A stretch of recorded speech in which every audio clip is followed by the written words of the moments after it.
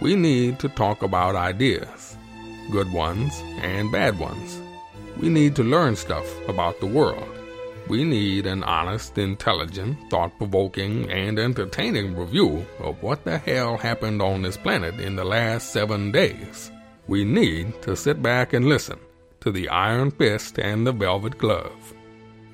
Welcome back, dear listener. This is episode 188 of the Iron Fist Velvet Glove podcast. This is an Australian podcast that looks at news and politics and religion and goings on in the world, especially in Australia, but also around the world.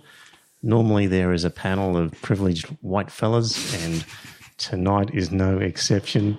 I am Trevor, your host.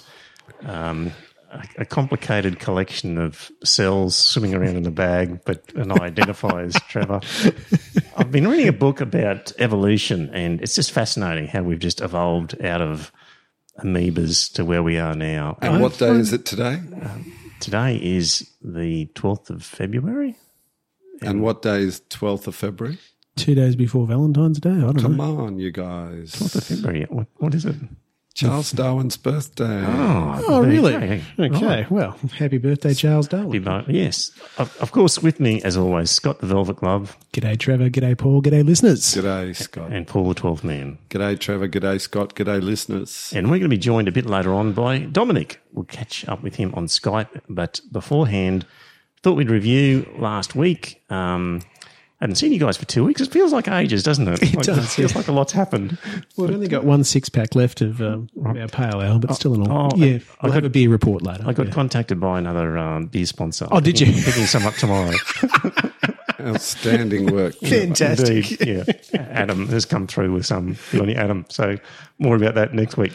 But last week's episode, my review of God Forbid, got that off my chest, and it seemed like a good time to slip that in. And it went very well. So I know that's not normal cup of tea, and you can tell in the consumption statistics for the podcast that not everybody listened like they normally would, but that's fair enough. Like that's totally expected. So normally, dear listener, just to give you an idea, in Apple Podcast app, they keep track of how much of a podcast people listen to. And if you assume that the other apps, people have got a similar consumption level, I can tell you that mostly around the 90% mark people actually listen to of the whole podcast. And last episode was closer to 50. Really? but that's all right. So, but anyway, that's really fascinating because I thought it was an excellent part. I thought it was an excellent episode. No, I enjoyed it too. Yeah. Something like our Gillette with the gender and race and class, like that was 2 hours and 82% people consumed that, and we had 400 downloads. So that was a bit of a record for us, that one. So dear listener, just what we're up to. So we need more multinational corporations to release controversial promotional videos. Yeah, we do. That we can tear apart. If you're listening for the first time, we normally jump into a hodgepodge of topics, but we're being a bit self-indulgent here. And boys, I spoke to Brian Morris. He sort of corresponded with me, and he was saying we really need to pitch for a secular program at the ABC. But I really can't think of a program that I think the ABC would accept that would be interesting enough. But, what about this one? So, didn't you hear what I said? One that the ABC would accept? I think the ABC would accept this one. It's it's just three affable chums talking about secular stuff. Yeah. What could be better? Yeah, we could do it volunteer basis. We don't need to get paid for it. So. Yeah, speak for yourself. Anyway, thinking caps on, dear listener, if you get an idea for a secular program that might find its way as acceptable to the ABC, Brian would organise a delegation to make a pitch. So let me know if you've got any ideas. And boys, you were down in Melbourne for the Secular Party event, which was about ex-Muslims telling their story, and you've even got the T-shirt.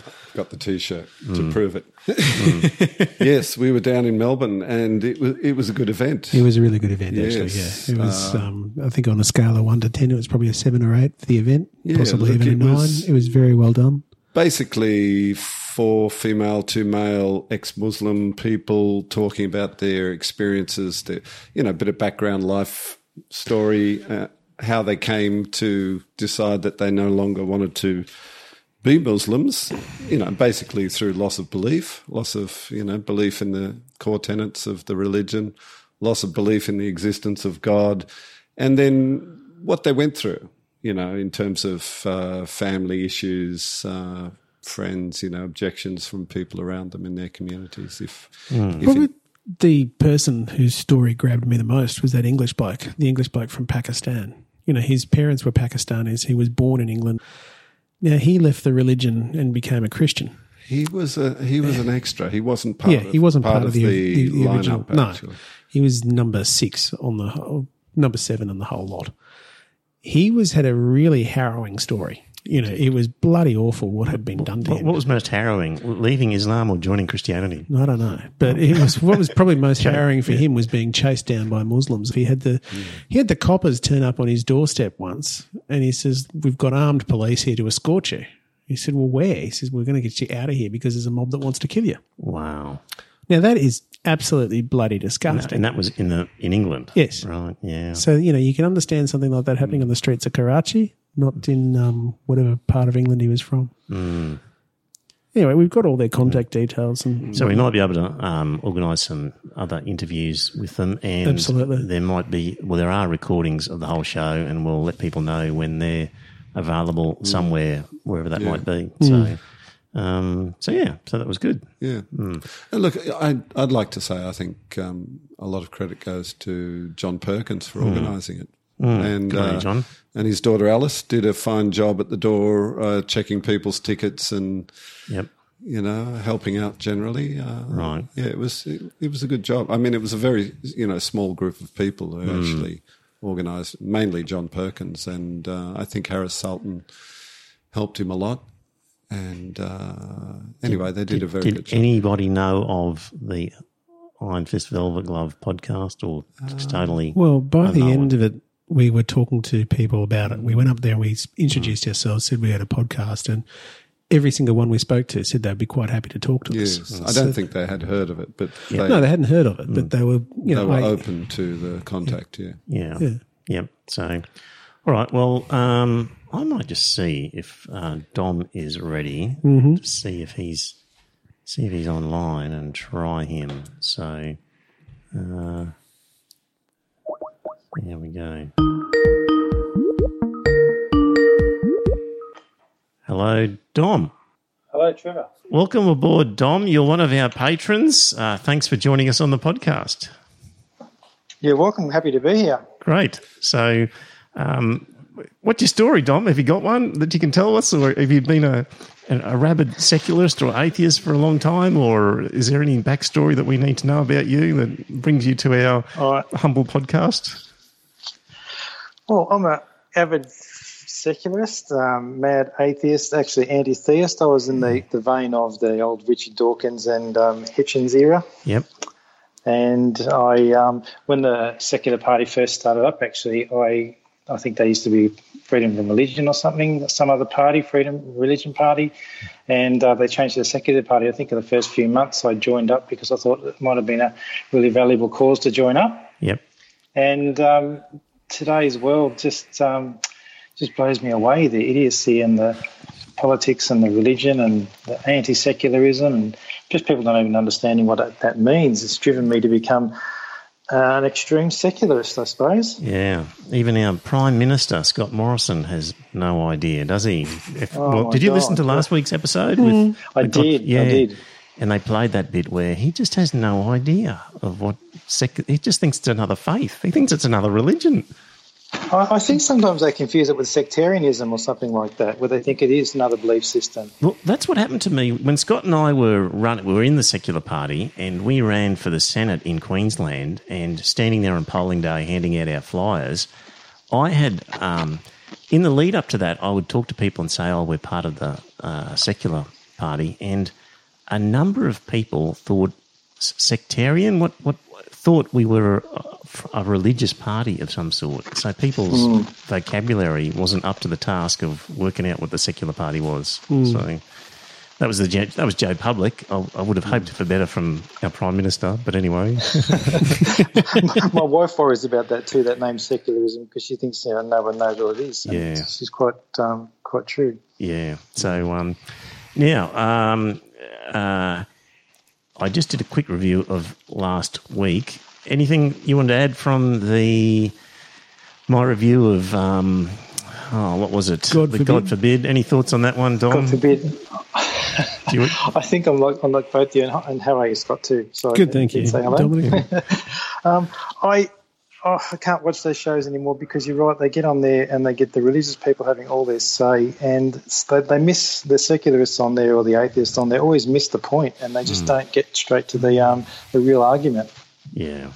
So you're as frustrated as the rest of us. Oh, absolutely. I mean, in the secularist defence, though, they were outnumbered.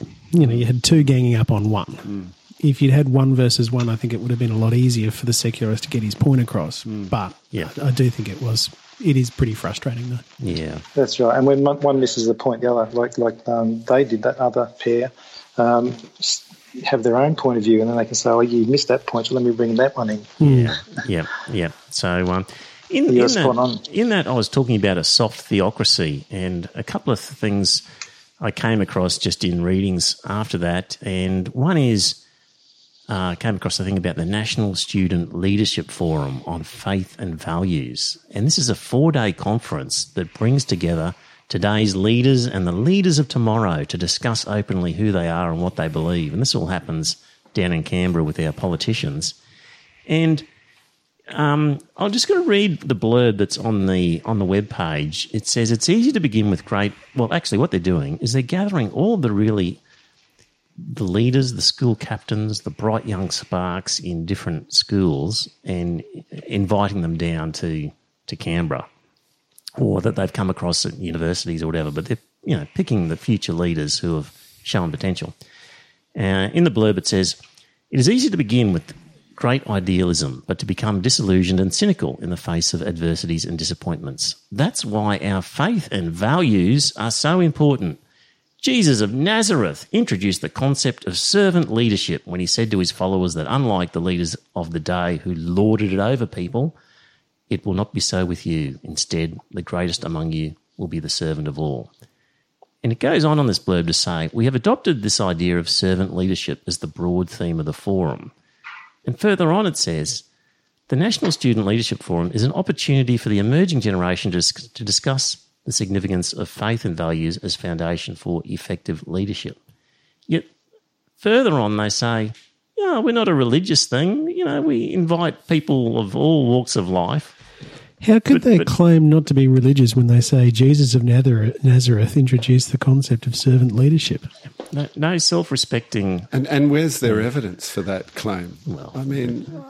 It's probably in the Bible. It's just an example of soft theocracy where they're bringing young leaders in. I would love somebody with money to create a couple of different things. Exactly the same thing, but for, with a secular, theme behind it. Or we spoke a long time ago, Scott, about secular confirmation ceremonies. Did you ever hear that one, Dom, when we spoke about that? Yeah, I did. Yeah, in European countries where... It was in Finland, wasn't it? It could... Oh, I can't get the Finland... Song.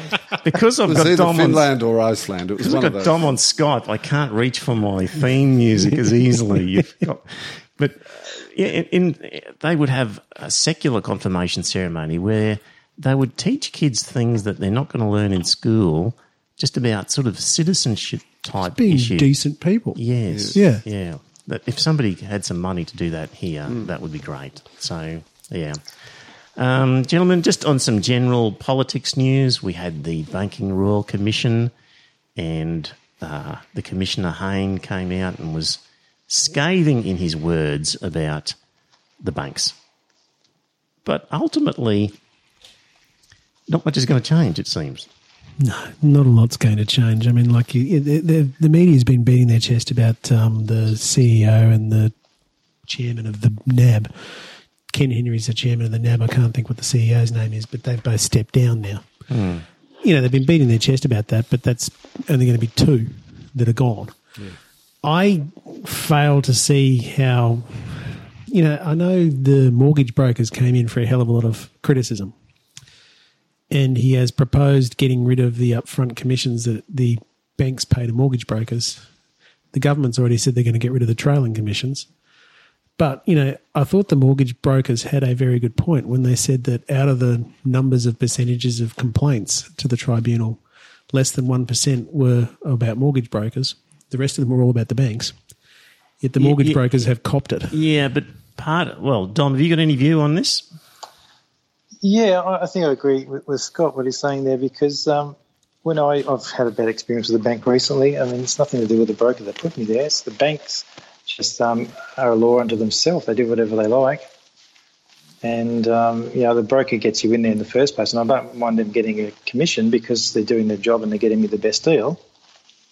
Yeah. I think that's just how the world goes round, doesn't it? Yeah. Wasn't there some suggestion that the brokers might be favouring certain banks over others that may or may not? Well, depending on a higher commission. Well, that depends on the commission that's paid. Yep. And that's the whole point. You're never going to know because you can't get access to what the commission rates are and that type of thing. You can't be sure whether or not you're being funneled off to the person that's going to pay the highest commission or whether you're not going to be funneled off to the person that's giving you the best rate. Yeah. See, you said there wasn't any complaints really about mortgage brokers, but there was a lot of complaints about the banks who accepted documents from mortgage brokers which were dodgy. Yeah, absolutely. And they were criticised for not checking. And there's a clear conflict of interest where the mortgage broker is like, I don't care whether these people can pay this loan or not. Like, it's just the bigger the loan, if I can get them signed up, I'll get paid. Okay, so the point I was going to make was that did you just crack a beer open, Dom? Did you? No, I didn't. Oh, it sounds like a beer. It's a very metallic sounding noise. What? It was a metallic sound, but it wasn't beer. Oh, you've disappointed me. I was going to give you 3 cheers for that, Dom. I was waiting for you to mention your beer though tonight because I had a little, I forget what it was, a Rogers or something. Okay, we'll get onto a beer report soon, Dom, but you're in the spirit of it. But here's the thing about the Banking Royal Commission is what you've got is mortgage brokers who are under an incentive to sign people up to the biggest loan possible because they get more commission, and they don't really care to a large extent whether somebody can pay it or not because the bulk of their fee is upfront. Sure, they get some trailing commission, so if the whole thing fell over in 3 years' time, they'd miss out on some trailing commission. But essentially, they're prepared to fudge figures if necessary to get a deal through because it's not their problem if it's a bad loan. I think that whole fudging of figures has been dealt with, though, in the prior to, I think it was the Labor government that had put through a load of reforms that finished all that sort of thing off. Well, that's not what the Royal Commission said. Okay. So the Royal Commission heard that ANZ had failed to accurately verify the living expenses of home loan customers referred to the bank by mortgage brokers, believing it was the responsibility of the brokers, in spite of a conflict of interest in doing so. And Commissioner Hayne questioned whether the CBA was economical with the truth in failing to tell customers the value of commissions. Heard that brokers are rewarded for encouraging customers to enter larger home loans and for longer terms than needed. And the Commission heard that, similar to ANZ, Westpac believed it was not its responsibility to verify loan applicants' personal expenses, with this responsibility resting with brokers, especially for car loans, blah, blah, blah. So there's a real conflict of interest where the brokers are saying, here's all the paperwork, these guys are good for it, they meet all your criteria, and the bank's saying, well, we'll just accept what you've given us, and the poor consumer at the end getting lumped with something that is inappropriate and maybe is too much for them. And yeah, I understand what you're saying. I would have thought that the banks should probably take a higher kick in the pants for that because they've got the ones that have to actually approve the loans in the end. yeah. But clearly there's a problem there. Yeah. So the thing is, you're right. The buck stops with the bank in that it should have been double checking everything given to it. But what's happened is the commissioner has said, well, not happy with this broker arrangement. We need to get rid of brokerage fees and trailing commissions. And if people want to use a broker, the borrower should be paying a fee for service up front, which is effectively never going to happen. So Commissioner Hayne has basically recommended a system which will just abolish mortgage brokers, and that will put more that'll just market concentrate power in the power of the banks. Exactly. So they're actually going to come out of this commission better off. So he's said a lot of words about the nasty banks, but he's actually decided to just hive off a whole section that at least separated some power. And concentrate influence and power in the 4 big banks. Yeah. Effectively. And again, there'll just be more conflict of interest where the staff within banks will be incentivised to sell stuff and there'll be nobody outside looking and comparing. And it'll be less convenient for the customer as well, because then they have to contact a bank instead of their local mortgage broker. Yeah. So I don't know about... Sorry, you were going to say something, Don? My experience with brokers has been entirely positive, and they've been a little bit stricter than the banks, and then they want me to get as much information as possible. I have to verify all my statements and all my income and expenditure. And then they can do that great comparison for you for the rates, where the bank's not going to tell you who's got the best rate. So, after the Royal Commission, there's a good chance all those brokers are going to disappear. We'll have to wait and see. The share price for brokerage companies fell precipitously. Well, that's right. The bank shares went up. Meanwhile, Mortgage Choice and other brokerage companies went down 30%. The government has taken a fairly benign view of mortgage broking. They have said they want to end the trailing commissions, but they aren't enamoured with the Commission's recommendation that the upfront commissions should be paid for by the borrower, which I tend to agree with, because the banks are going to come out of that completely unscathed. They're not going to have to pay anything. Whereas at least by having to pay an upfront commission to a broker, some of their cost has been passed on. Whereas this way, you're going to have a bloke that's going to be going in there paying for a fee for service, and the banks are going to be able to get 100% of the money. It's a tricky one. I mean, are these brokers, are they advisors or are they salespeople? If they're an advisor, they're under a strict duty of care. Well, if they're a salesperson, then it's buyer beware. You don't trust them. Yeah, I mean, it's hard to know where they fall, these guys. Anne, she's a mortgage broker. Yeah. And I trust Anne. Hello, Anne. Yeah, if she's listening, she's probably listening. Yeah. Right. I would trust her. Yeah. Because she's an accountant by training. Blah blah blah blah blah. You trust all accountants? Not all of them, but I do tend to trust them. Yeah. I don't know. It's an industry that's full of some shonks, I think, and look, we there know probably are. There probably are some shonks out there, but Anne isn't one of them. So. But we trust Anne because we know she's a very decent person, rather than just because she's an accountant. I would have thought. Yeah, exactly. Yeah. Meanwhile, the Greens. Are you a fan of the Greens, Dom? Not really. Right. Yeah. They have some pretty crazy policies. Some of it's good, but the rest of it, they're going a little bit SJW for me. Yeah, very SJW. And they've had a bit of a crisis involving former Batman candidate Alex Barthel, who's called in her lawyers and over her treatment by the party. And the Greens decided that they would set up their own inquiry as to what happened internally and sort things out. And they decided to call it the Truth, Healing and Reconciliation Process. The problem is that they couldn't even start that inquiry without members of the Greens saying, I'm offended by the name of this inquiry.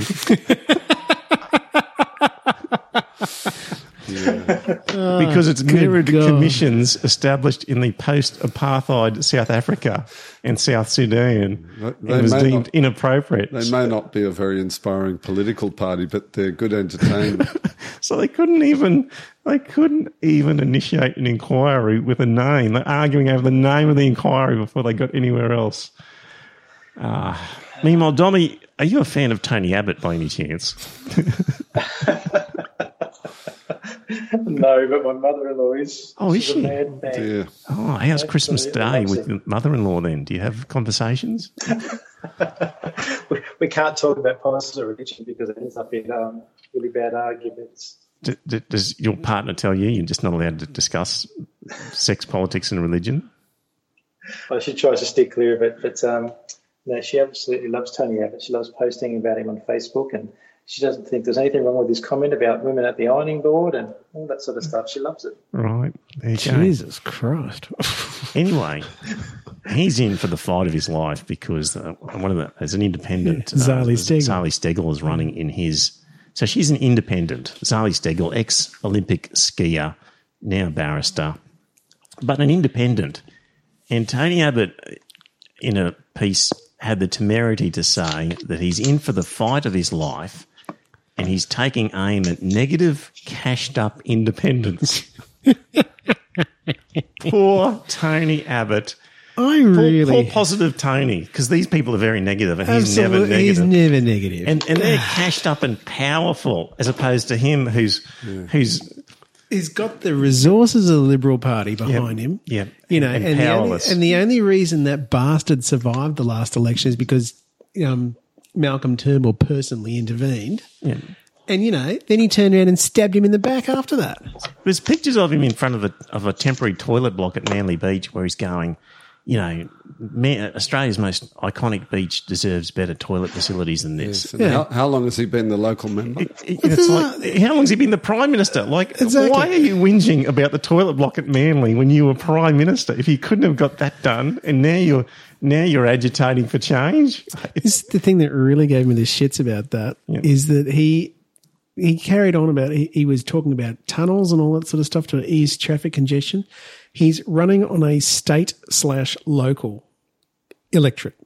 He's not talking about the big issues which affect us nationally. I really hope Zali Steggall wins. Yeah, but in the end, Tony Abbott was probably a better Prime Minister than the current nutbag in the position because Scott Morrison is he's hit the panic button. He's just fear-mongering now over all sorts of stuff. And I got to admit, I saw that vote today that they lost on the floor of the House. Oh, there was a vote, was it? Yeah, there was a vote. vote. What happened? No, the government lost the vote. They lost. So that would be the first time in 90 years Since 1929 that a government lost a vote. I think it was close. It was 75 to 74. Wow.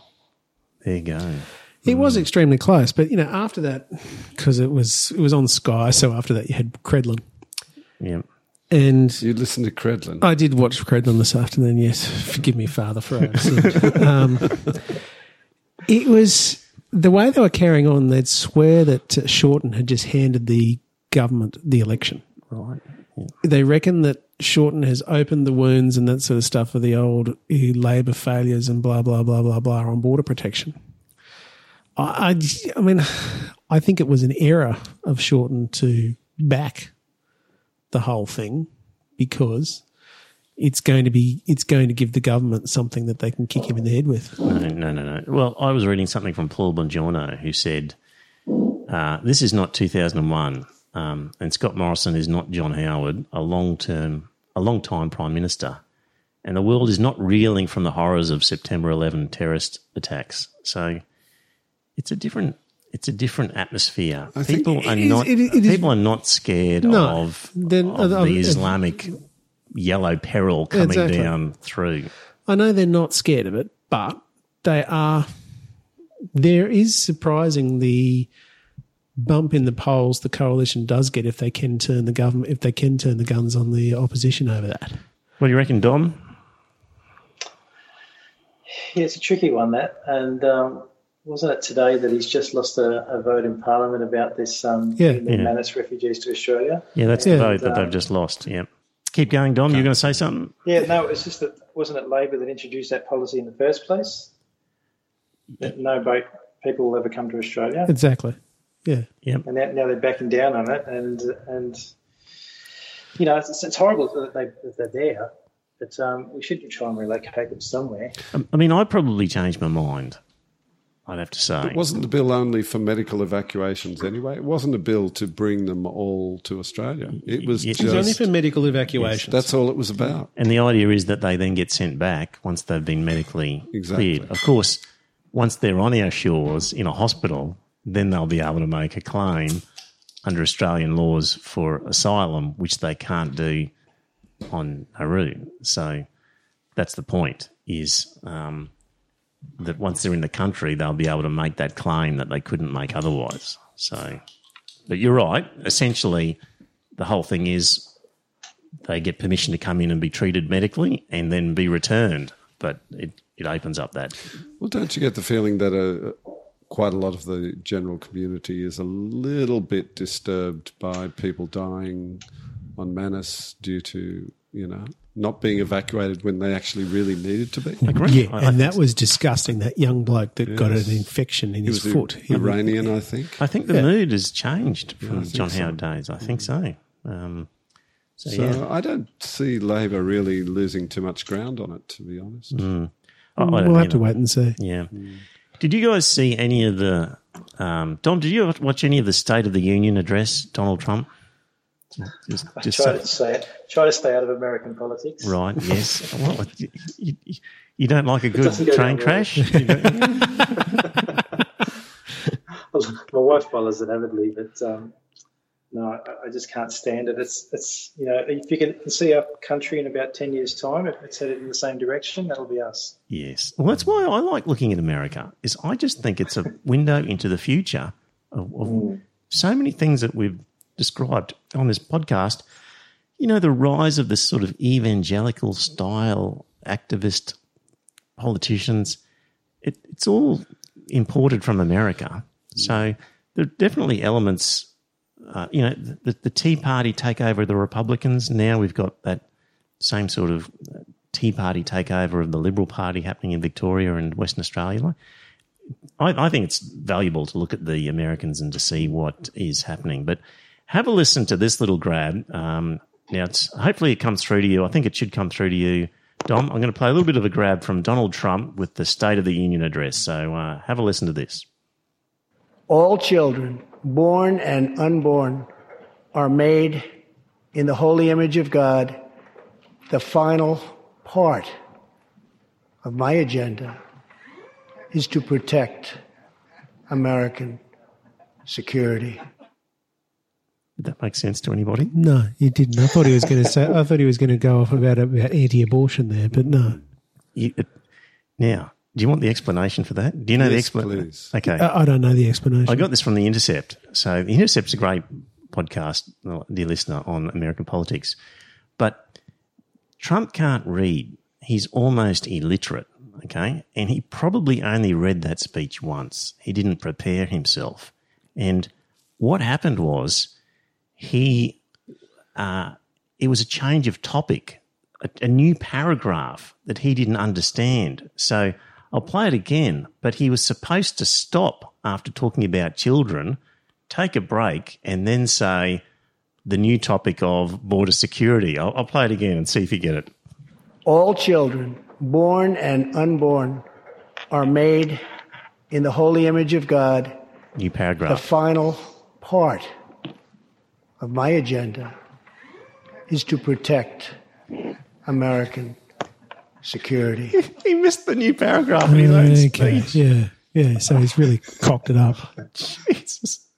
It just sounds so weird. You're talking about kids and then the final part of my thing, national security. What? So, So he doesn't think Elizabeth Warren's going to win? I don't think It so. remains to be seen. I mean, it's a long way away yet. But look, if you go by some of the reports during the election of people who are coming out of the woodwork to speak against him, there was one guy who was his ghostwriter for his book who said the guy doesn't read.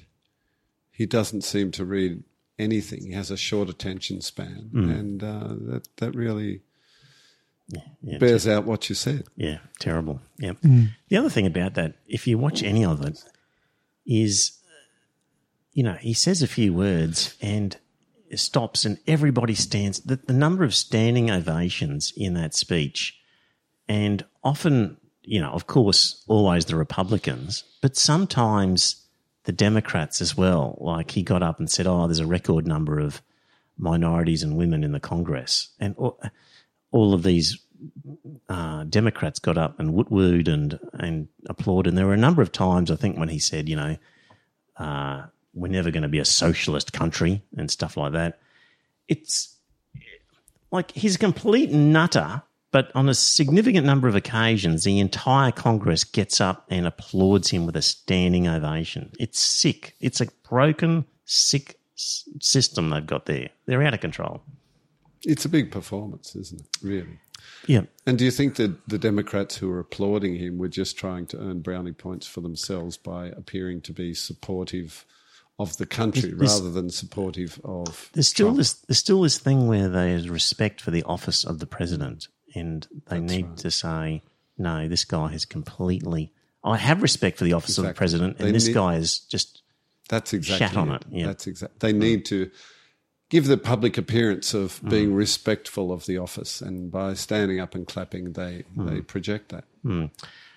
Closer to home, football season's about to start, and I noticed the other day, and I've said this before, there's going to be an NRL Indigenous All-Stars versus the Maori All-Stars. Dom, is that a good idea or a bad idea? Or it doesn't matter? No, I see where this is going. It's just incredible. Why don't we have an all-white All-Stars? That would be racist, Dom. That would be racist. Of course it is. Yeah. I shouldn't tell you who I work for, but it's a very large government organisation. Yep. And are you going to get fired for being on this podcast, Dom? I don't think any of them will listen to it. Okay. Let's hope not. We have identified positions that are only cultural positions that are identified as an Aboriginal person, and they have to go through everything that we write or prepare has to go through their lens, and it basically has to meet the cultural sensitivities and not be racist, which, of course, nothing we write is overtly racist, but they have to approve anything that involves any other cultures, and especially Indigenous culture. And there's one person that gets to sign it off for the whole state on the basis of all other cultures. So let's get this right. The person who decides whether or not it's racist cannot be a person of European ancestry. Is that correct? That's correct.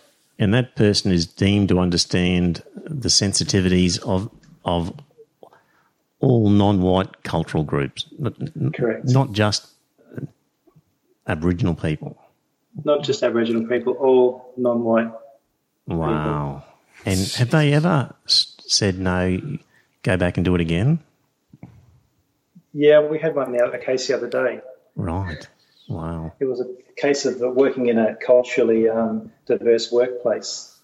And the example we had was of an American customer coming in wanting to buy a cake, and they wanted very specific weights of everything, and they gave it to you in ounces, and you had to convert this into grams for them.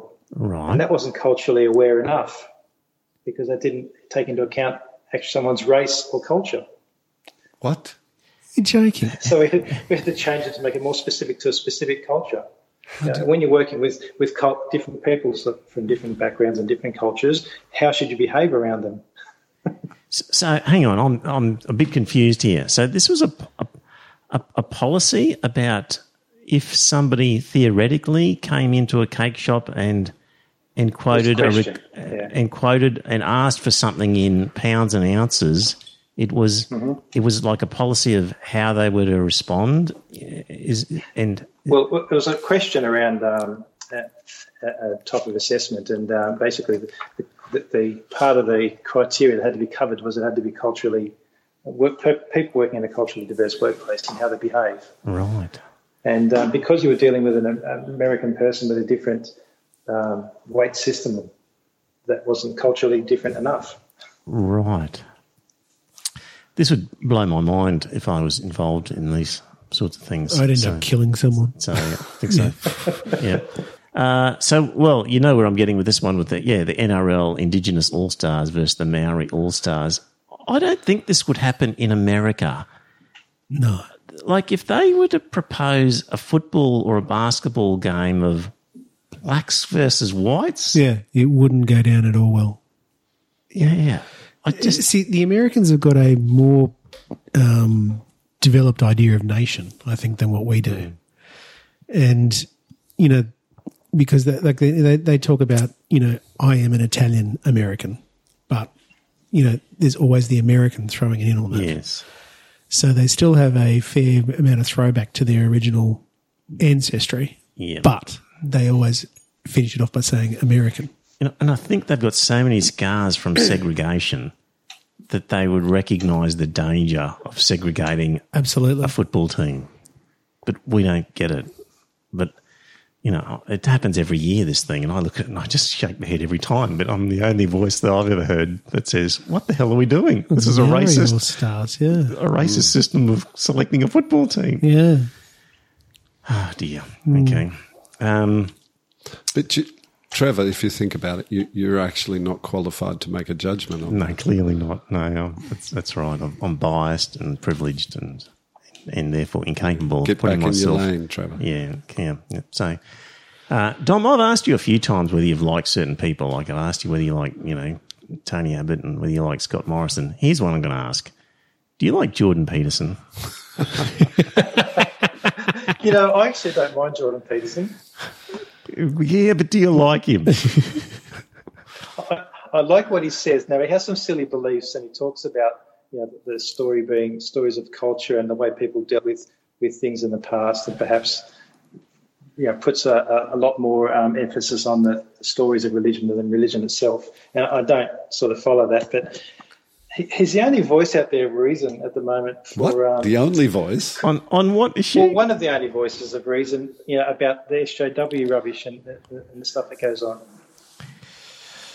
I've got a thing about Jordan Peterson, and was our original beer sponsor. We've corresponded privately over this, and I'm trying to convince him that but both Jordan Peterson and Steven Pinker are not to be looked up to. But I'll start with Jordan Peterson. Did you ever listen to the podcast with Jordan Peterson with Sam Harris? I did, the first one. Yes. But he did a second one. Yes. But after the first one, did you think to yourself, this guy is nuts because he can't agree on some things are just true?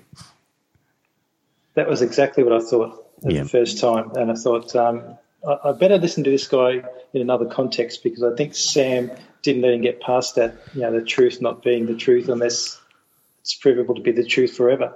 Yes. Or something like that. Something wacky like that. So, and that was wacky. Yeah. So, I don't know. He's got this sort of guru status, and he's arriving in Australia, and he's going to be on Q&A. Did you know that? Is he? Good. Yeah, he's got a seat on Q&A coming up. So, look, he's not to be trusted. He's got some wacky ideas. He came to light because of Bill C-16 in Canada, which simply added gender identity to the list of characteristics that were protected from discrimination, unfair discrimination. And he beat that up into a whole story about, I don't want to have to say je or je rather than he or her, and I refuse to have this form of speech imposed upon me, was how he really came to the fore. But he really overplayed what was happening there, and his statements about how he could potentially be fined for hate speech and stuff were clearly legally wrong, and there's, you know, look it up and you can find where he absolutely overstated the situation. The other things he does, he's argued that feminism and policies such as no-fault divorce have had adverse effects on gender relations and have destabilised society. He's attributed the rise of Donald Trump and far-right European politicians to what he says is a push to feminise men. He doubts the scientific consensus on climate change, saying most of the global warming posturing is a masquerade for anti-capitalists who have a go at the Western patriarchy. He's a very right-wing, pro-capitalist kind of guy, and we're pro-capitalist. You can be pro-capitalist, but you can also acknowledge the need for regulation and fair taxation. Absolutely. Yeah. He rose. And I think he's almost as left as we are, and I don't think he's a darling of the right. Yes, he is. Of course, he is. He defends some of the stuff they go on with just for the sake of free speech, but I don't think he's a conservative. Oh, he's definitely very pro-capitalist. I mean, when you say that global warming, you doubt it because it's a masquerade for anti-capitalists to have a go at the Western patriarchy. That doesn't give something away? Yeah, I hadn't heard that bit. Yeah. The thing that I don't like about him is he rose to fame because he was complaining about these artificially constructed words like Z and Zer. But he himself redefines common words and applies his own meaning to them that nobody else uses as he's talking about stuff. Like, do you believe in God? Well, it depends on what you mean by God. Do you mean the blah, blah, blah, blah, blah, blah, blah? Well, we mean the common everyday understanding of God, a divine power who's sort of observing, sometimes interfering in the world. Like he really abuses the English language, I think, in a way. I think if you know what you're really talking about, you should be able to explain it in simple sentences, and he purposefully complicates things. I think he's deliberately vague because yes. he milks it, doesn't he? Yeah. But here's the other thing, Don, that you wouldn't like, is he will say that, like I saw him in a debate with Matt Dillahunty. Yeah, and he would tell atheists that they're actually theists because they derive their moral code by osmosis from Christian ethics. This is the sort of line that he says. He says, well, you're a good person because you've essentially absorbed the Christian ethic through your culture. So I've got a link to it. I've heard him say that. Yeah. That doesn't annoy you enough? Like you after your little intro, am I convincing you? That annoys me. But it's pretty annoying. He sort of almost sounds semi-sensible on the whole feminism versus patriarchy nonsense that goes on. He's good on freedom of speech, and he's good on identity politics. But after that, it's nonsense. And I'll just read a bit here. I've also read a thing where he said, really, life is just suffering, and that the moral thing to do would have been not to be even born. Like a line along those lines, that life is such suffering that really you'd have to say that bringing somebody into life is an unfair thing to do to them. Like I've heard him saying this sort of nonsense. And I'm just reading from an article here. I'll quote this bit. Peterson's elusive style makes critiquing him like trying to nail jelly to a cloud, but I've tried to indicate alternatives to his assumptions about morality, individualism, reality, and the meaning of life. If you go for Christian mythology, narrow-minded individualism, obscure metaphysics, and existentialist angst, then Jordan Peterson is the philosopher for you. But if you prefer evidence and reason, look elsewhere. So anyway, dear listener, I've got another friend, Matt, out there who is pro-Peterson, and he's got this guru status and not to be trusted. I'll get on to Pinker in a bit, but he and Stephen Pinker are not to be trusted. People you can trust, I reckon, are Sam Harris, Matt Dillahunty in atheist sort of things. I can't think of anyone who's on... Oh, the other one on my Iron Fist shit list would be Dave Rubin. Like... Do you listen to any Dave Rubin at all? I used to, but I don't know why you're so hard on Dave Rubin, to be honest. Well, Dom, what about you? I don't follow Dave Rubin. No, I don't listen to him. I don't follow him, but I do listen to some of his interviews if he's interviewing somebody I'm interested in. Okay, he would only have interviewed a right-winger. I don't agree. No, I guarantee you, he would only have interviewed. He says, I want to discuss ideas and I want to have to discuss things, but he only ever takes people from the right. And there's lots of discussion threads I've seen where different leftists have tried to have conversations with him, and he's not interested. No, he's very lightweight. He's interviewed that female academic who got into trouble. What was her name? At a university because of free speech. She wasn't, there you go. She wasn't a right-winger. She wasn't a right-winger. It's that libertarian right-wing freedom of speech group. He will talk to them, but he won't talk to anybody with a leftist socialist. Like you. Yeah, like me. Have you contacted him and asked for an interview? Not going to bother. Okay. The other one I want to... Okay, here's another one, Dom. Do you like Steven Pinker? Now, I've listened to him speak. I haven't read any of his books, but I listened to him. He was interviewed, I think, by Joe Rogan. Right, yep. And he made sense with a lot of the stuff he said as well. He was talking about, the crime rate's actually going down. This it's just not as bad as it was ever in history and things like that. I haven't looked into his facts because they're really hard to look up yourself. Yep. You sort of have to trust someone who's telling them. Yeah. So, dear listener, if you think Steven Pinker is worthwhile, I've got a link. And you 12th man. I like Steven Pinker. Yep. You can't trust him. He misquotes people and he is misleading with his statistics, and he will, in his books, take a quote saying that somebody says this, and in fact, that person believes the exact opposite. Mm. So he cherry picks quotes and misquotes people. And I've got a link to some articles, and this is another one where Woz is a big Steven Pinker fan. So good on you, Woz. Yeah.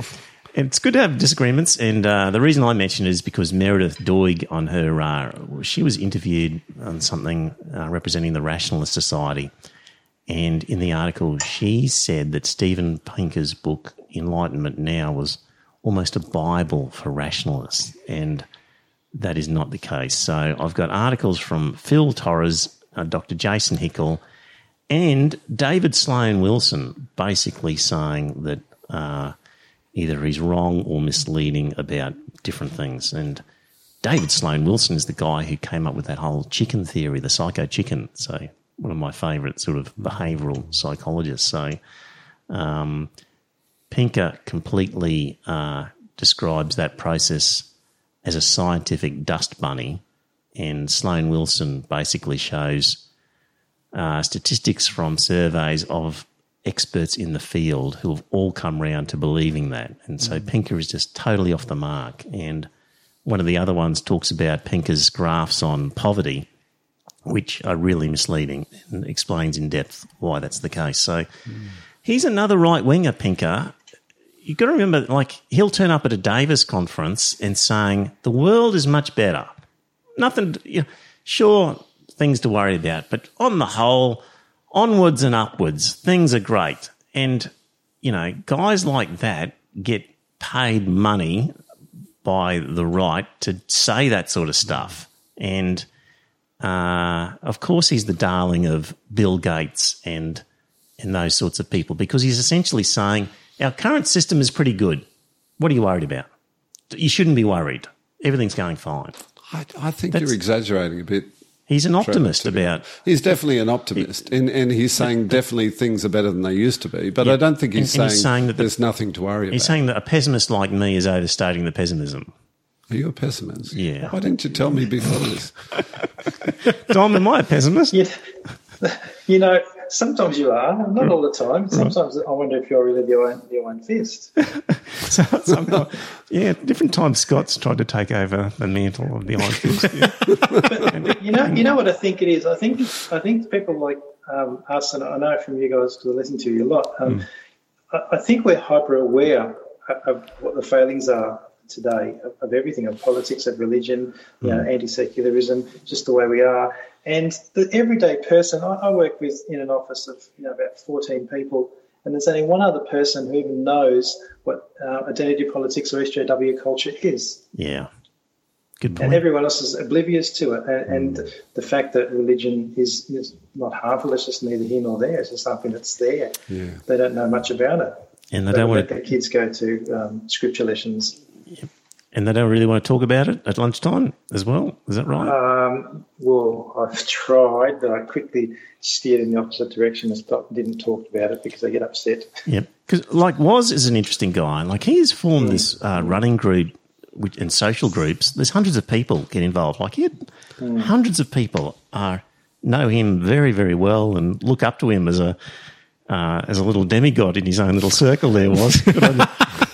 But he finds he can't talk to people about these issues, and that's why he listens to the podcast and wants to join us and talk about it, because amongst that hundreds of people who do that running and triathlon training and other social things that he's organised, none of them want to talk about this stuff. But it's like what you've said several times before, Trevor. Most people, if they're comfortable in life, if they're comfortable in their little bubble, they can't be bothered. Yes, looking beyond it to see if there's anything they should be concerned about out there. See, my better half used to be like that, but he has, after putting up with me for 11 years or something like that, he has come round now where he actually said... You've turned him into a pessimist. No, not a pessimist, but he said the other day there was something on the news about the Catholic Church, and he says, no, bloody Catholics, blah, blah, blah. It was on the religious nutters, blah, blah, blah, blah, blah. Right, and 10 years ago he wouldn't have said it. No, he wouldn't have said it. Yeah. I'm surprised you characterise Pinker as an arch-right winger, because to me I see him as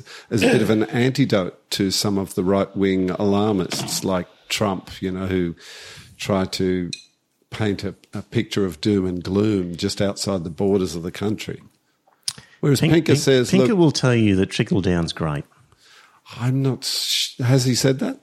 This is the theme of Pinker, is that the world is going well, that poverty is being eradicated, that our system is working. See, I've never come across him touch on that particular theme, and everything I've read by him, which is not extensive, I'll admit. But his whole stick is surely that things are not as bad as people claim. Correct, and that generally speaking, it's onward and upward, and don't be so negative. Which is That's hard his book. It is hard to argue with that when you. It is. It is hard to argue with that. When No, you it's see, not. It is, because China has dragged hundreds of millions of people out of poverty, and they've done that by exporting their way out of it. And even poor people in our country drive cars and live in houses. Exactly. Okay. We'll come back to Pinker another time with specifics. Yeah, okay. But I've got links to the articles. Read them. I will read them, And yes. it will demonstrate that what he talks about with poverty, depending how you define it, you can say there's more poor people now than there were before. There Because probably are more poor he people now draws than what there was. statistics about money from eras where people didn't have money. Like people were just subsistence farmers, or they were serfs on an estate of a wealthy landlord. You didn't actually have money. So, but you were fed, you were clothed, you were sheltered, and you had leisure time. They were barely fed. No, depending on the circumstances. So the point is, just because you had $0, you actually, in poverty terms, in actual standard of living, you may well have been doing better than somebody who's got $1.12 a week but is in a Bangladesh T-shirt factory. This is the point. But they didn't have Xbox or any of that stuff. Yeah, that's true. Anyway, there's a link to some articles, dear listener, and we'll be back to Stephen Pinker. Look, I'm going to call my mate Dave Rubin and see if he thinks and this call is Woz. okay. Well, one day we'll have a debate. We'll have the Pinker debate, and we'll have it might be me on one side and the 12th man and Dom and Woz on the other, and I might have to rope in the Velvet Glove on my side. Well, we'll have to wait and see. I will read the articles, and I will approach it with an open mind. However, I do think that it is very hard to argue with the rate of poverty. It is. Well, that you can look at the articles. Absolutely, I will. I'll look at the articles and we'll see where we're coming from. I mean, look at America. 50 years ago compared to today, are there more people in poverty than there were 50 years ago? Probably are. There you go. Yeah. There you go. Guys, we haven't spoken about penises for a while. Is it overdue? That was a subtle shift. Yep. And this was an interesting story, because what was the most painful one I can recall was about the Aboriginal guys with the what was that called again? Sub-incision. Sub-incision. Yeah, that's pretty awful. So, look back in the archives, dear listener, if you're interested in sub-incision. But we've spoken about, female genital mutilation is quite rightly described as abhorrent, and we need to do whatever we can to make sure it doesn't happen. But each and every day, young boys are circumcised. And I came across a story about a guy who was circumcised as a young baby, and he was really pissed about it. So apparently you can do things about it, dear listener, males out there who have been circumcised. I'll read part of this article. Because I was a boy, it was legal for medical practitioners to restrain me, separate my foreskin from my glands, and remove my foreskin. This is known medically as circumcision. It is also mutilation, as it removed functional, healthy tissue and left a scar on my penis. Modern foreskin restoration can involve a number of methods, from manual and taping methods to the use of various devices colloquially referred to as tugging devices, as well as surgical procedures. I started with manual methods, found that the taping methods irritated my skin too much, and then moved on to using a number of tugging devices. Initially, I also used silicone O-rings as a retainer, so as to keep what skin I had restored in place over my glands, protecting it from chafing. Now that I have enough skin that my glands is covered, I rarely use O-rings. So basically, this guy has been attaching stuff and stretching the skin and recreating a foreskin. Who would have thought? Indeed, but, more power to him if that's what he wants. Yeah, that's possible. I'm not sure where to go with that. I mean, it's just I personally think a lot of people have to get over it. Their parents probably made the decision thinking they were doing the right thing at the time.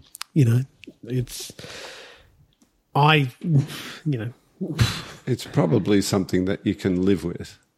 Absolutely, you can live with it, yeah. Whereas what they do to women, you can't. That's really abhorrent. It is abhorrent because women have, with the mutilation of women, it removes any possibility of having sexual pleasure. Depending on the degree of the procedure. But look, that's not to say that we approve of circumcision. Certainly I don't approve of it, and I think it is an assault on a baby, and it's non-consensual removal of body tissue, as you said, normal functioning tissue, Do you know what happens here without anaesthetic?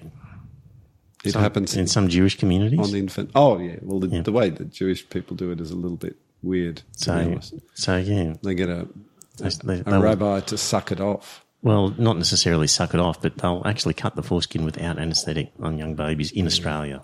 It happens really in Australia with that? Yes, it does. Barbaric. Shit. Yep. No other case. Yes. Yep. So, pretty awful. Dom, I won't ask you, Dom, if you've been circumcised.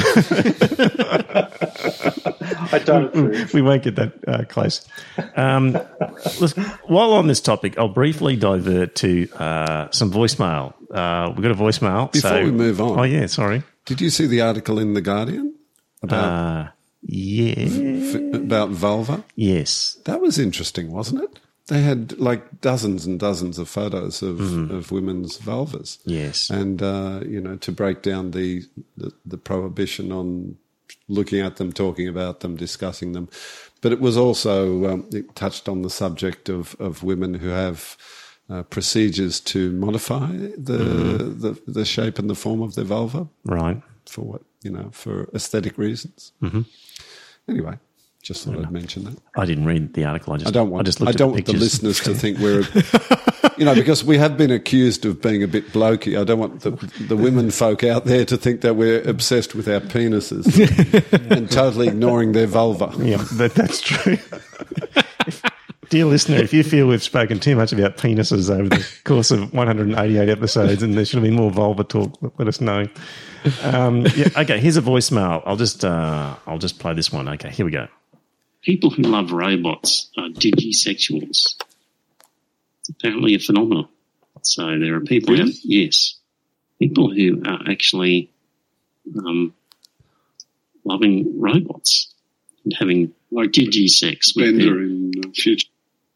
Cheryl, sweetie, come here and bring the aluminium foil with you.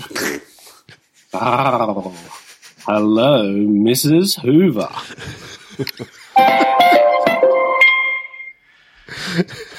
Thank you, Landon Hardbottom. It's been a long time coming, Landon. Haven't heard from you for a while, Landon. Thank you very Now much. I know Landon.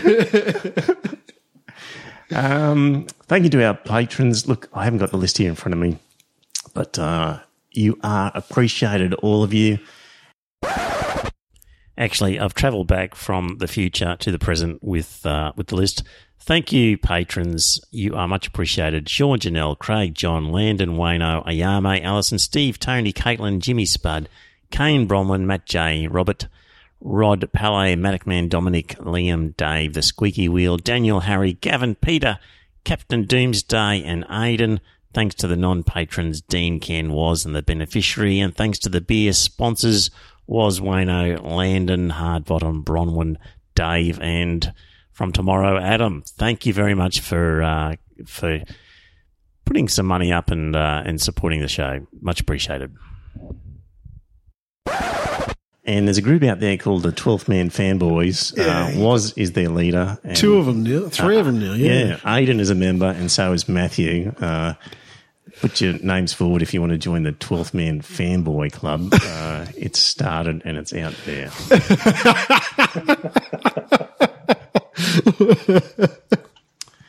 Yes. Okay. Now I'm going to go back to some different topics that I just skipped over there. Franking credits. Yeah. This is going to be a big one. It is going to be a big one if you can get people interested in franking credits. Yeah. Dom, good luck at lunchtime. Will people talk about franking credits at lunchtime, Dom, where you are?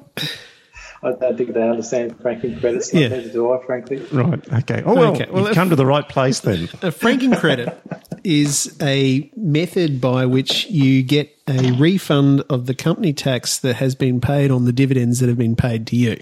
That doesn't mean anything, Scott. It does.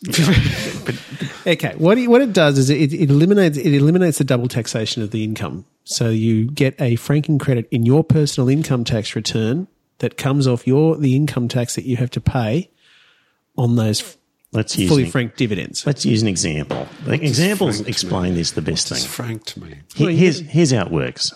Let's assume you've got a company that's an Australian company that can't shift its profits offshore and actually pays tax. So we're really limiting the field now. Yeah. So let's talk about a bank, for example. 4 banks. Yeah, for example.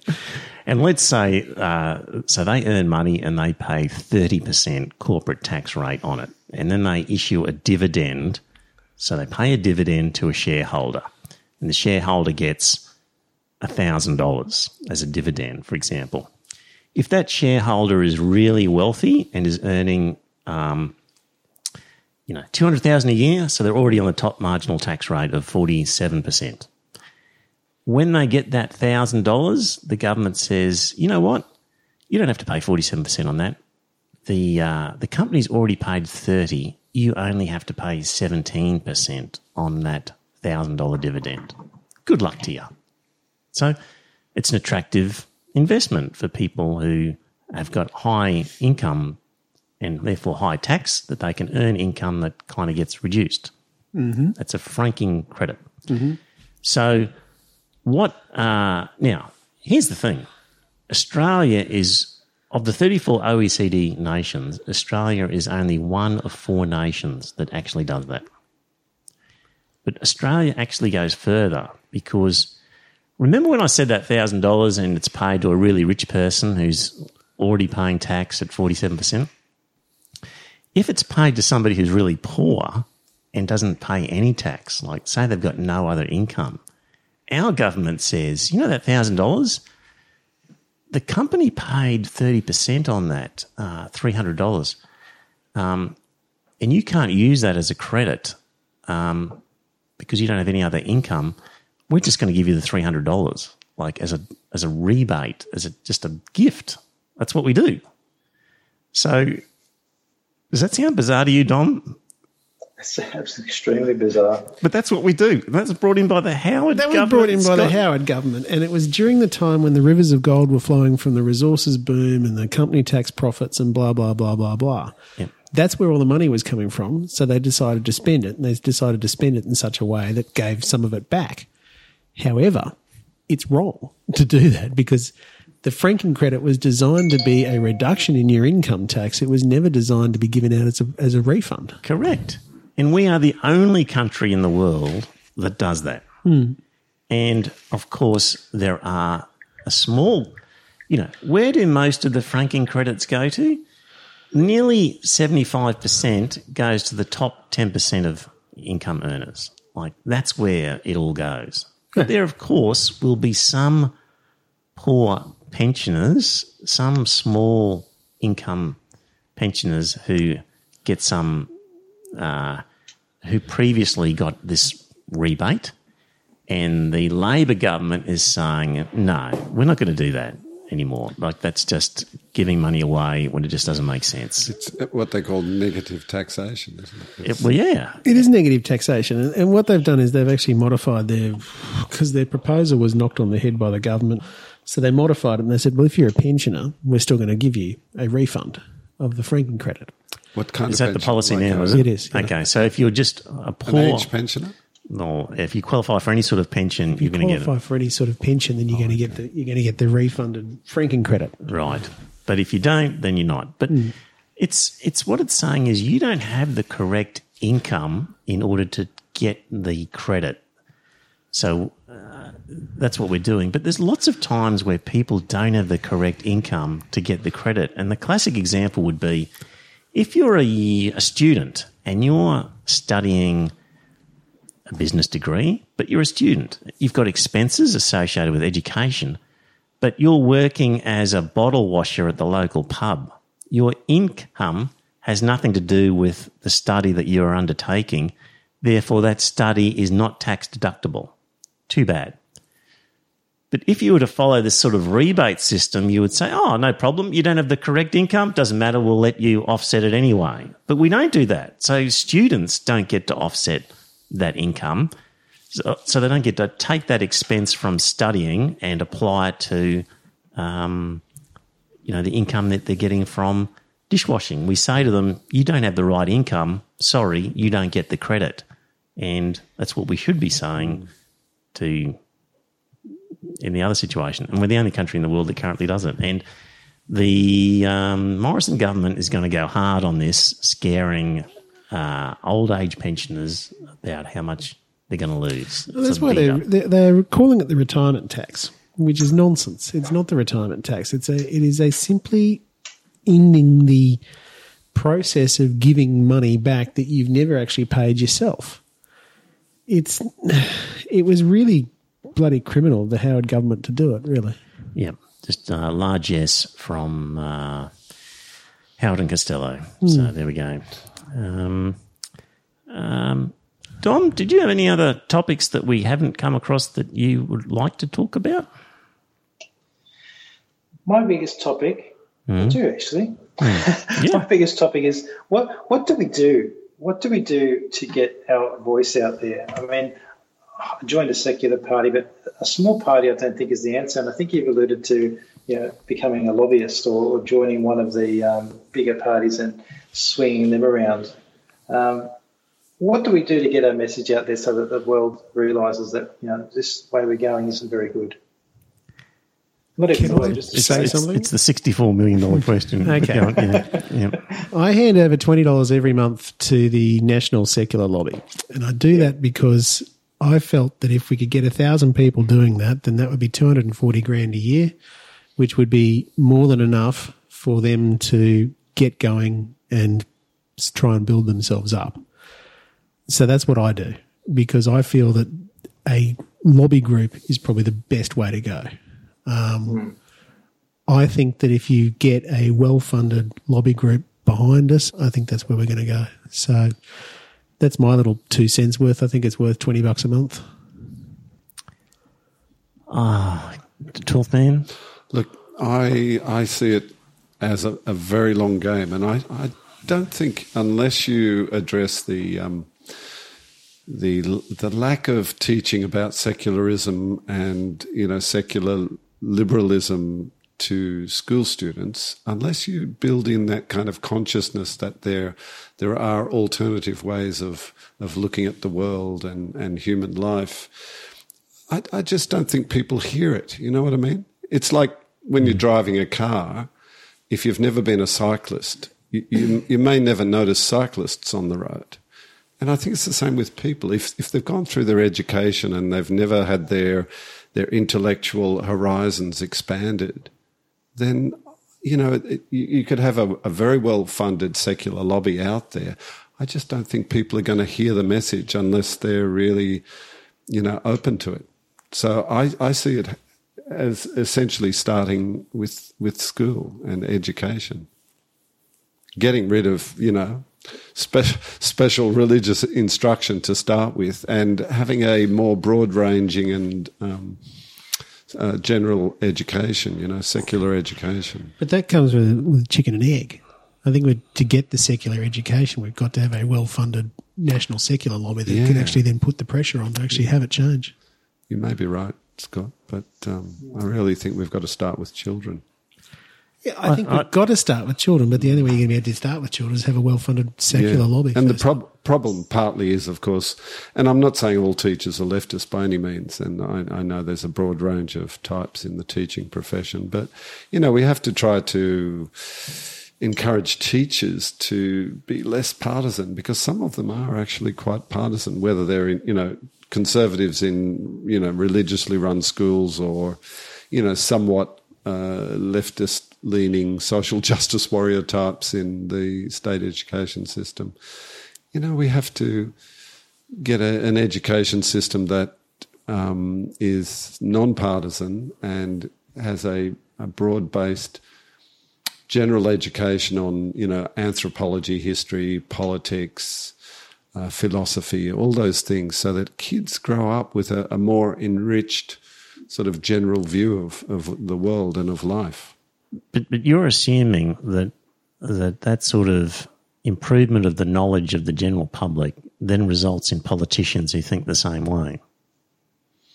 Well, where do the politicians come from? Well, the political process has been hijacked by the religious nutters. Yeah, and I don't think that they would as easily hijack it if people were more aware of... Here's the point I'm making, is that I don't think you can just rely on the general populace education and hope that it percolates to the political class. I think you have to really concentrate on the political class, and that's what the religious groups did. Like, they said, we need power to get our bullshit, batshit laws in place. We will run these sorts of young leadership groups that I opened up the podcast with. We will, we will take control of the Liberal Party, and we will pre-select a religious nutter, and it only takes 300 of us to do it. Like, it's that control of the political system that you could have.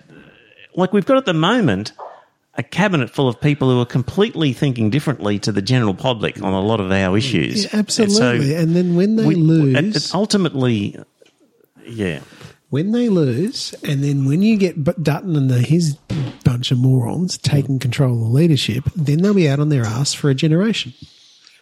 But look, why do people vote for them? Because I think it's because the government has funneled so much money into religiously run schools that they've prospered. And they teach their kids, that religion and God is a real thing. So, of course, they're going to vote for idiots like Morrison, If you have kids growing up with a more sceptical view of religion in general, then they're going to be less inclined to vote for those turkeys. Part of it is... Sorry, go on, Dom. I was going to say, I don't think a lot of people realise how religious people like Scott Morrison are. They think that's just a silly part of the stuff he does, but they're not savvy enough to realise how bad it is, and then it's just apathy. Yeah, because we'll suck up a little bit of religion. I had a friend years ago who send his kids to Catholic primary school and Catholic high school. He said, I prefer them to go to a better school because I don't care if they suck up a bit of religion, but they're going to a better class of people. Yep. And not realising how in the end, I suppose, how bad it really was for them. And also they've bought into that myth that the religious schools somehow raise kids with proper morals, you know? Well, what happens in the private schools is they just get rid of the problem kids because they can do it. So you failed to mention when you mentioned that. You go and tell. You've Googled the. I had a look and look at the personalities in here. We've got Bill Shorten. We've got. So we're talking about what I opened with, which was the National Student Leadership Forum, and it's the people involved are Abbott, Abetz, Corey Bernardi, all those sorts are getting their tentacles in, But also Bill Shorten's in there, Jason Clare's in there, Patrick Dodson, well, he's religious anyway, but and a whole bunch of people that I never would have thought would be so very religious in their personal lives. Yeah. I guess the other part of the story, Dom, I reckon, is that we don't tell a story enough about the alternative to religion being just a good citizen and why you should be a good citizen instead of just a selfish asshole doing your own thing. Like, that's the missing piece of the puzzle, is we're saying the religious groups are nutters and don't have anything to do with them, but we're not then coalescing around an alternative positive idea. We're just negative in saying they're wrong, but we're not actually saying here is the right way and around a central story, if you like. And that sort of, I think we need to develop the idea of joining this good citizenship movement as a motivating thing to get people thinking along the right lines, both in terms of secularism and in terms of economically just sharing more of the wealth, taking some from the billionaires and putting it more in the hands of the poor. I don't know. I think that's part of the missing piece of the puzzle is the alternative attractive story of join us. Here's what we're doing. We're good citizens. I think a great time to do that is whenever there's a scandal, religious or financial scandal, is to say, hey, let's use this as a stunt for ourselves. Let's say, hey, secularism isn't so bad. Paying taxes isn't so bad. Just look at these companies getting away with hundreds of millions of dollars income without paying a cent tax. Yeah. Do you think people don't have too short a memory about these sort of things? They do, which is why you need to wait for the opportunity and just jump on it and just be all over it. We need a rich benefactor.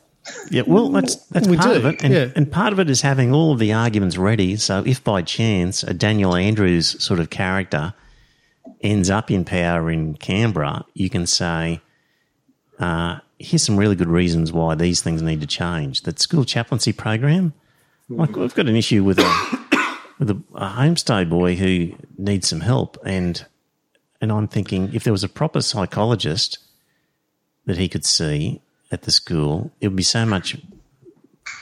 A psychologist going in for 1 day a week rather than a stupid school chaplain for 5 days a week would be just money so much better spent. Yeah, absolutely. So, but Dom, the whole sort of non-religious secular movement just doesn't cooperate. They just don't get together and coalesce around a positive idea. So. It's a tough. Have you got an easier? Have you got an easier question than that one?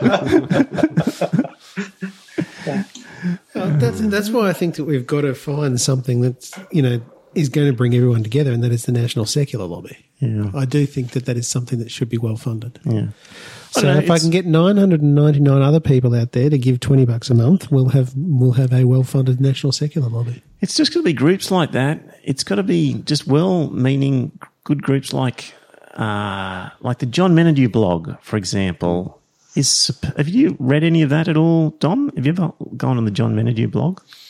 I only went once on your recommendation. I had a quick look, but I haven't been back. I really should spend more time on it. Okay, like It is very good. it's really good, and I'm happy to give up all of the national papers if it meant I could, rather than giving up the John Menadue blog, because there's people with real knowledge who just tell it as it is, and that's one of the things that's really lacking. So, National Secular Lobby, John Menadue blog, this podcast, other things like that, who are just trying to get the message out. I don't know. I just don't know. Yeah. What about the Greens? They sort of, they sort of present themselves as secular, don't they? Except they embrace all this, and they are, but they're hocus totally pocus riddled. Spirituality. They're riddled with the social justice, identity politics nonsense. Not to mention left. the indigenous, welcome to country bullshit. Yep. So they're totally riddled. Yeah. With that, yeah. So, any other easier topics, Dom, that we could solve? Oh, not about easy topics. Easy topics that have a solution. Yeah. So, well, gentlemen, I reckon we've done enough for one podcast. So we'll hold off the topics till the rest of the agenda until next week, obviously. But, dear listener, thanks for tuning in. Dom, thanks for being a patron and for joining in, and keep listening. Yeah. I will. Yep. I won't have to listen to this one now. No. That's what I used to say. I feel bad. I feel bad for charging you $1 for it.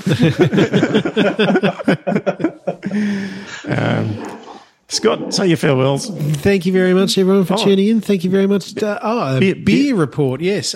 Tonight we had some White Rabbit, which was left over from Ken, was it? Okay. Yep.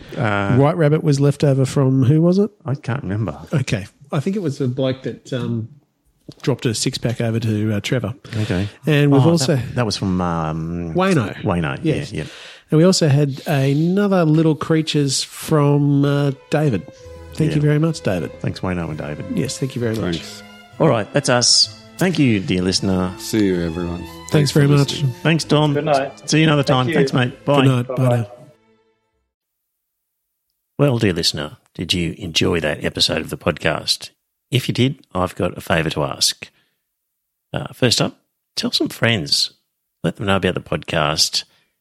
You'll be discussing something at some time, and you might be repeating something I've said. And when you're talking to your friends, say, hey, I heard this on this podcast, and it's worth listening to. And maybe pick an episode that you think's a good one and direct them to it. Like, grab their phone and go to their podcast app and search for Iron Fist Velvet Glove and subscribe on their behalf on their phone, and just put the word out. The other thing is you could become a patron and support the show. So if you go to our website, you'll see a link to Patreon, and there are some different options for subscribing and paying per episode. And really, the amount that you pay depends on what you get from the podcast. So there's different levels ranging from $1.50 Australian to, I think, $10 and various ones in between. It's really, what do you think it's worth? Is it worth a cup of coffee? Is it worth more than that, less than that? Whatever you get out of it, because not everybody gets the same. Maybe you don't listen to the whole thing. Maybe you never talk about it with people. Maybe you really couldn't care less half the time whether the podcast is there. It'll be different for everybody. So if you get a lot out of the podcast, contribute a bit more. If you don't get much, contribute less. But in any event, you can subscribe there. If you don't like the idea of a regular subscription, the website has a link to a PayPal donation. So you could just do a one-off donation every now and again. So there you go. It'd be good to spread the word, get a few more listeners. And that way, look, if we ended up getting more listeners and more money, we could do maybe a second episode or more special episodes, provide some more content. So it's up to you. If you think it's worthwhile, let people know. Thanks.